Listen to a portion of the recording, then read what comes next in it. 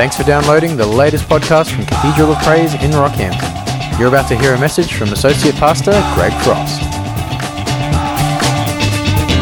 First, I want to give you a prophetic word to believe in and to expect for.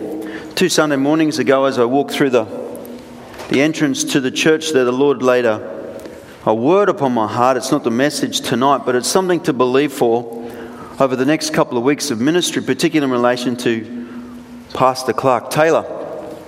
And the Lord said to me that He was going to put a fresh fire in the hearth. Do you know what a hearth is?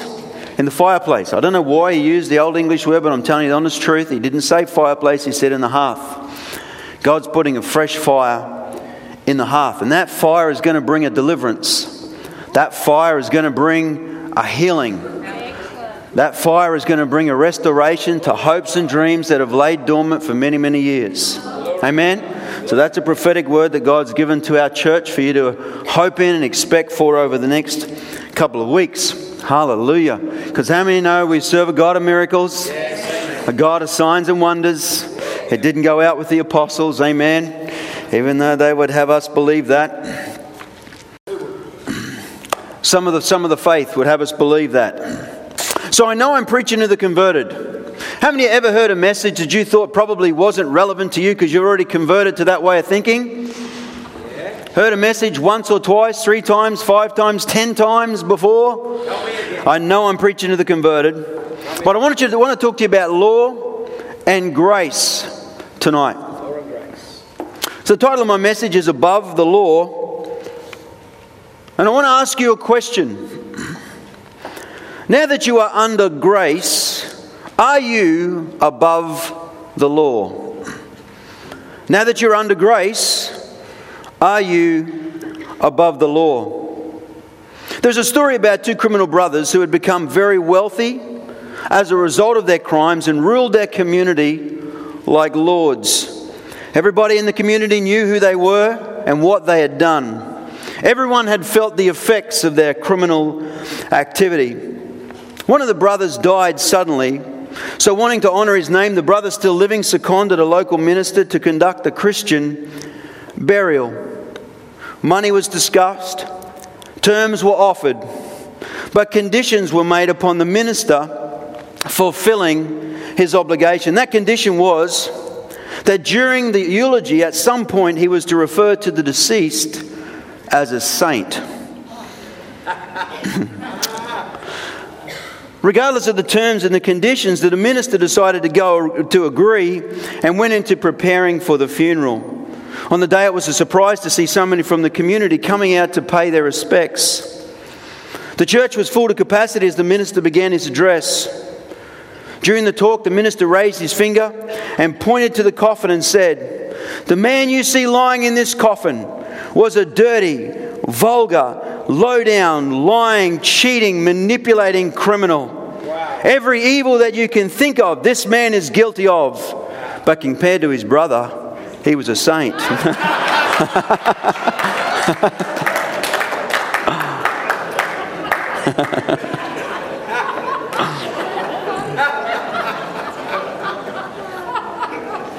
What is it about human nature that we seek to justify ourselves by comparing ourselves to those who are worse than us? Yeah, that's true. This is a slightly contentious issue. I want to talk to you tonight about the extremes of God's grace, the excesses of God's grace. As a Christian, as a Bible-believing Christian, I am regularly offended at the way that our world today brandishes the grace of God as a band-aid for any and every sin and sickness.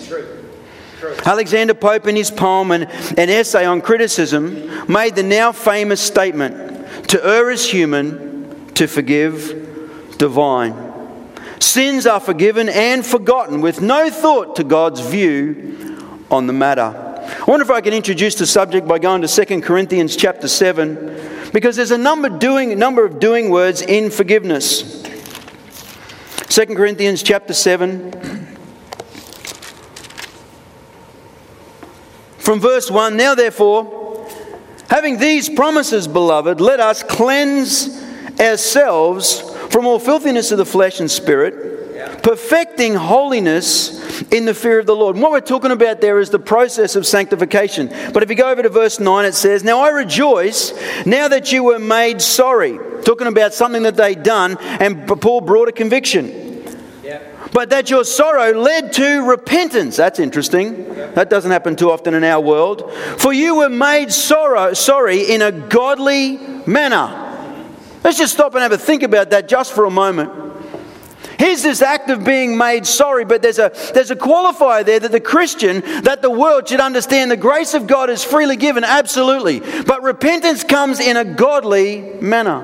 Let's have a look at that process. That you might suffer loss from us in nothing. For godly sorrow produces repentance, listen, leading to salvation, not to be regretted, but the sorrow of the world produces death. For observe this very thing, that your sorrow in a godly manner, listen, repentance, what diligence it produced in you. Write that down for me. Because if there is a godly sorrow, if there is a godly manner in our repentance, it'll produce a diligence. Yes, it produces something, yes. Notice this. What clearing of yourselves, not justification by your own words, but a clearing of yourself, literally meaning distancing yourself from that old way of thinking, distancing yourself from that old way of doing. What clearing of yourselves. Yeah. That's good. Come on. Yeah, good. What indignation. Now not only do I not do what I did, I hate the thought of doing it. I hate the thought of being it. Yes. What indignation. Yes. What fear, what vehement desire, what zeal, what vindication. In all these things, listen, you proved yourself to be clear in this matter. I was caught in my guilt and my shame. I was a criminal of the worst kind. God saved me and set me free. Now in a godly manner, my repentance produces in me a fear of doing and a fear of becoming what I was. Hallelujah. And our world's got it back to front. If they can think they put the grace of God on any and every sin and it just covers it all up. No way. The Bible says the blood of Jesus washes away. Yes, amen. Not covers up, washes away. Yes, amen. Hallelujah. So I ask you this question. Now that we are under grace, because we are contending in our world for the faith. How many know that? Yes, amen. Constantly. Now that you are under grace, are we as believers above the law? Never. 1 Timothy 4 verse 1 reads, "Now the Spirit expressly says that in latter times some will depart from the faith." Isn't that interesting? And it's a concern. Paul witnessed it in his spirit. He was going to write a few things down and he went, "Ooh, the Spirit has just witnessed to the thing that I'm going to write down." And now it's become an express thing that God once said. Giving heed, that's an interesting word there. Giving heed. I've got a young son. He's now in university. And he hears a whole lot of ideology now, brings it home and has a talk with his dad and his mum about it. And he said to me the other day, "Boy, I feel the pressure on my doctrine, on my thinking, on my philosophy in life now. Because the world's not quite about it, is it? The world's not quite. The world tell you anything and everything that they believe." That's right. That's right. And they want you to be quiet. Absolutely. I won't be. Because what happens if you continue to hear what they say without having a defense, without having an argument, eventually you'll give in, you'll give heed. That's true. Giving heed to deceiving spirits.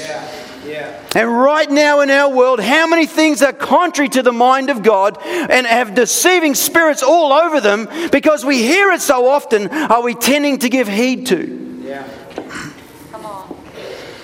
Jude said it like this: "I was going to write to you concerning our common salvation, but I felt an earnestness in my spirit to write to you to contend earnestly for the faith that we all share."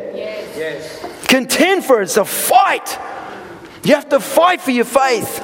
You have to fight for your belief. You have to fight for your values. You have to fight for your ethics, for your virtues. 2 Peter chapter 1 verse 12. The apostle says, "For this reason I will not be negligent to remind you always of these things, though you know and are established in this present truth." John 8:32, just by way of reminder. "And you shall know the truth, and the truth shall make you free." Yes, that's true. John 8:36, therefore if the Son makes you free, you shall be free indeed. Hallelujah. I have a question. How does God establish us in a truth? No message ever preached has contained the whole truth that God has on any subject. Isaiah 28:10 says, precept upon precept, line upon line, here a little, there a little. Matthew 13:52 in the Message reads, he said, then you see how every student well trained in God's kingdom is like the owner of a general store who can put his hands on anything you need, old or new, exactly when you need it. Listen to the words of one of the early church fathers on the purpose of preaching. Every single one of us have a platform. Every single one of us have a pulpit. Somewhere in our world there is a platform, there is a pulpit for us to preach from. It could be your smoko room. It could be where you stand in your workplace. I guarantee you, anytime, all the time, ideology comes up. Philosophy comes up. The world is constantly trying to convert us to their way of thinking. Constantly.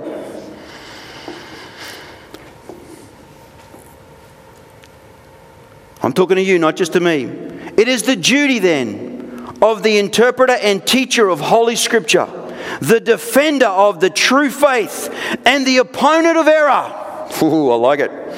Both to teach what is right and to refute what is wrong. And in the performance of this task, to win over the hostile, to rouse the careless, and to tell the ignorant both what is occurring at present and what is probable in the future. I like it. Paul said to his son Timothy, take heed to yourself and to the doctrine. How many of you ever had a discussion on doctrine? It's a good thing. Doctrine is not just a list of things that are men's beliefs about something.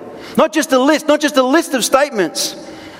It's those statements have actually got on the inside of a person, and now it's changed the way a person believes. It's changed the way a person behaves. That's a doctrine. Paul said, take heed to yourself and to the doctrine.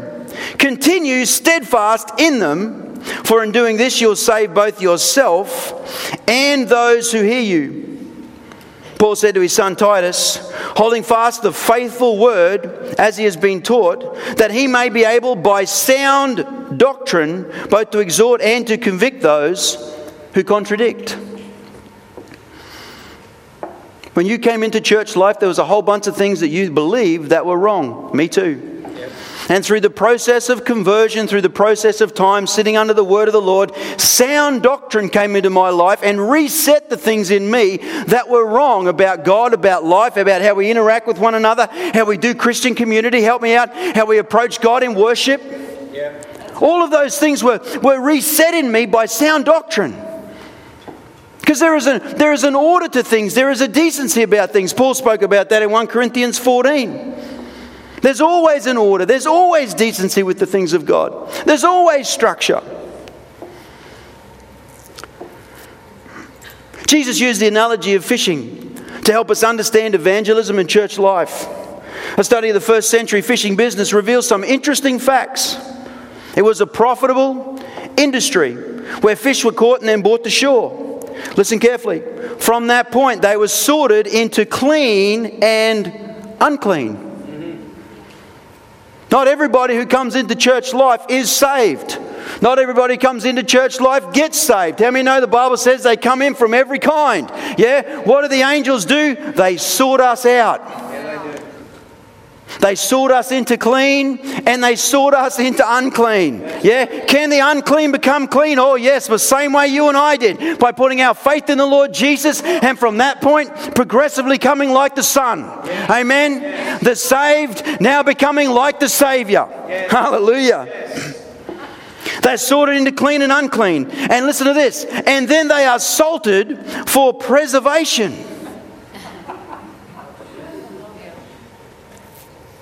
I heard just a little while ago about my confession being the salt that preserves me and my conversation in the world.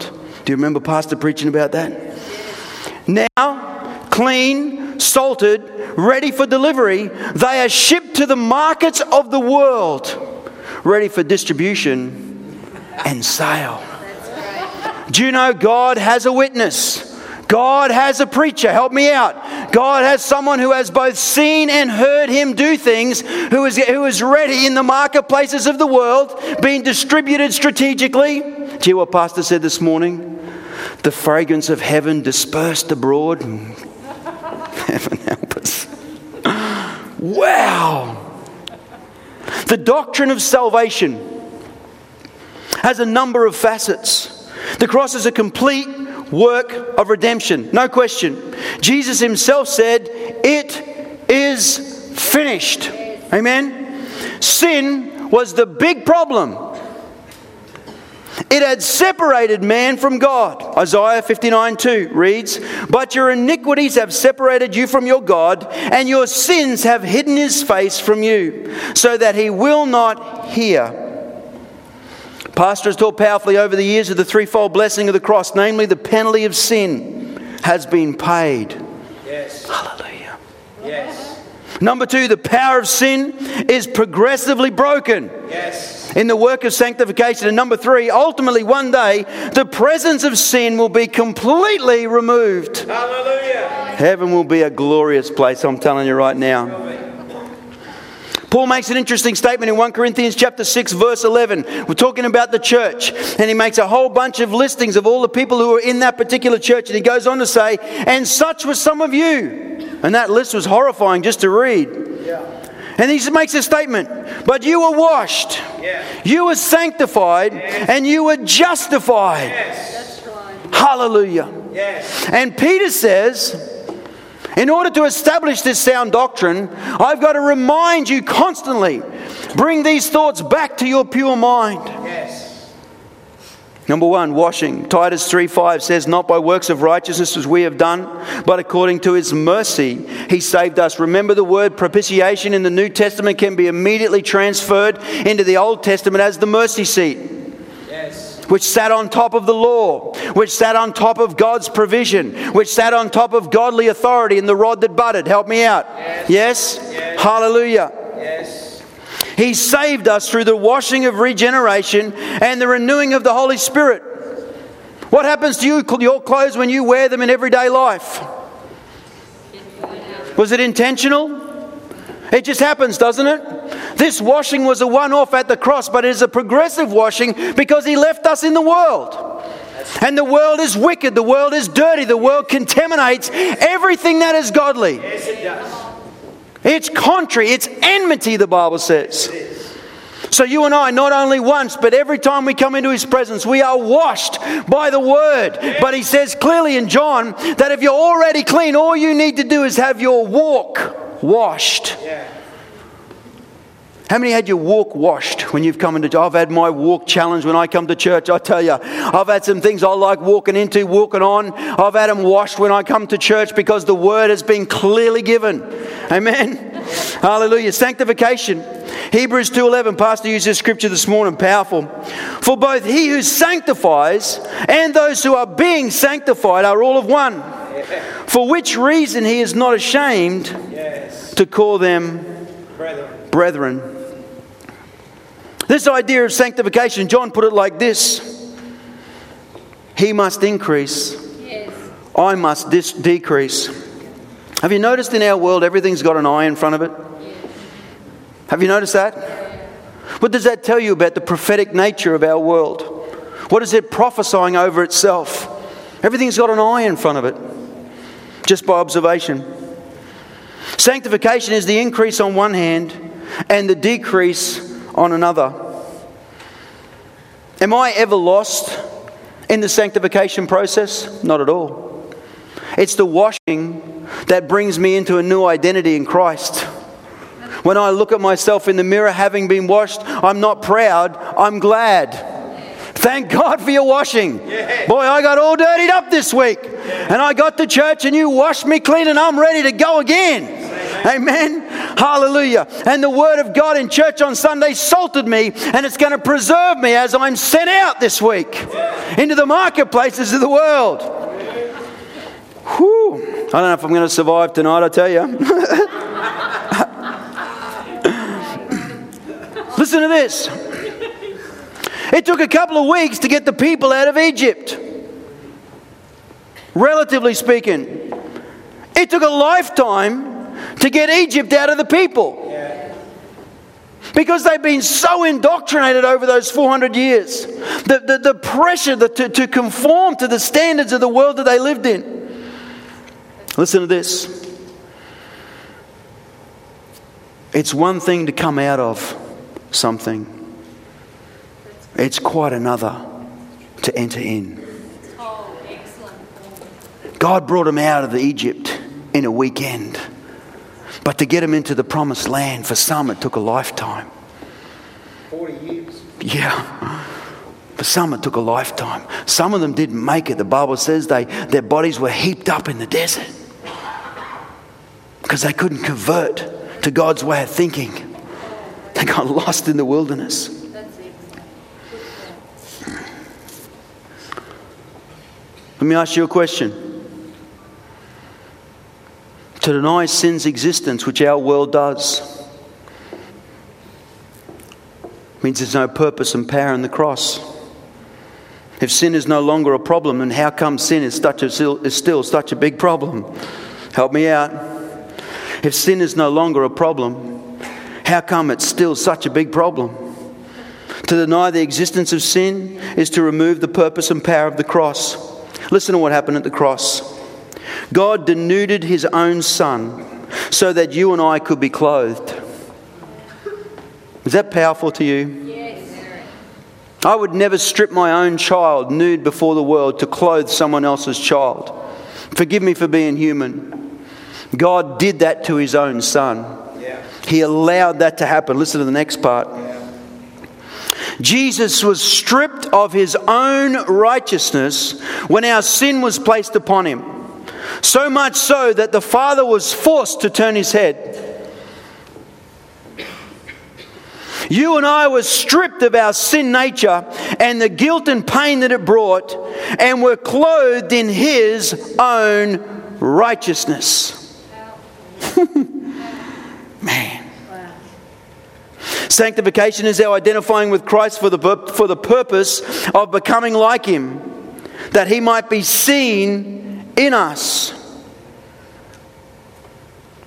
that we might fly the colours of this new life from God that is in us to all those who are around us. Yes. Yes. You know what I mean by that? Put your colours on the mast. Let anybody and everybody know who you are and whose you are. It's hard to know who you are until you really get a grip on whose you are. Yeah. Amen. Help me out. That's true. Boy, I heard about that this morning, I tell you. Praise the Lord. The third thing, justification. This is a legal component. Romans chapter 3 verse 26. We're going to just look at a couple of scriptures real quick.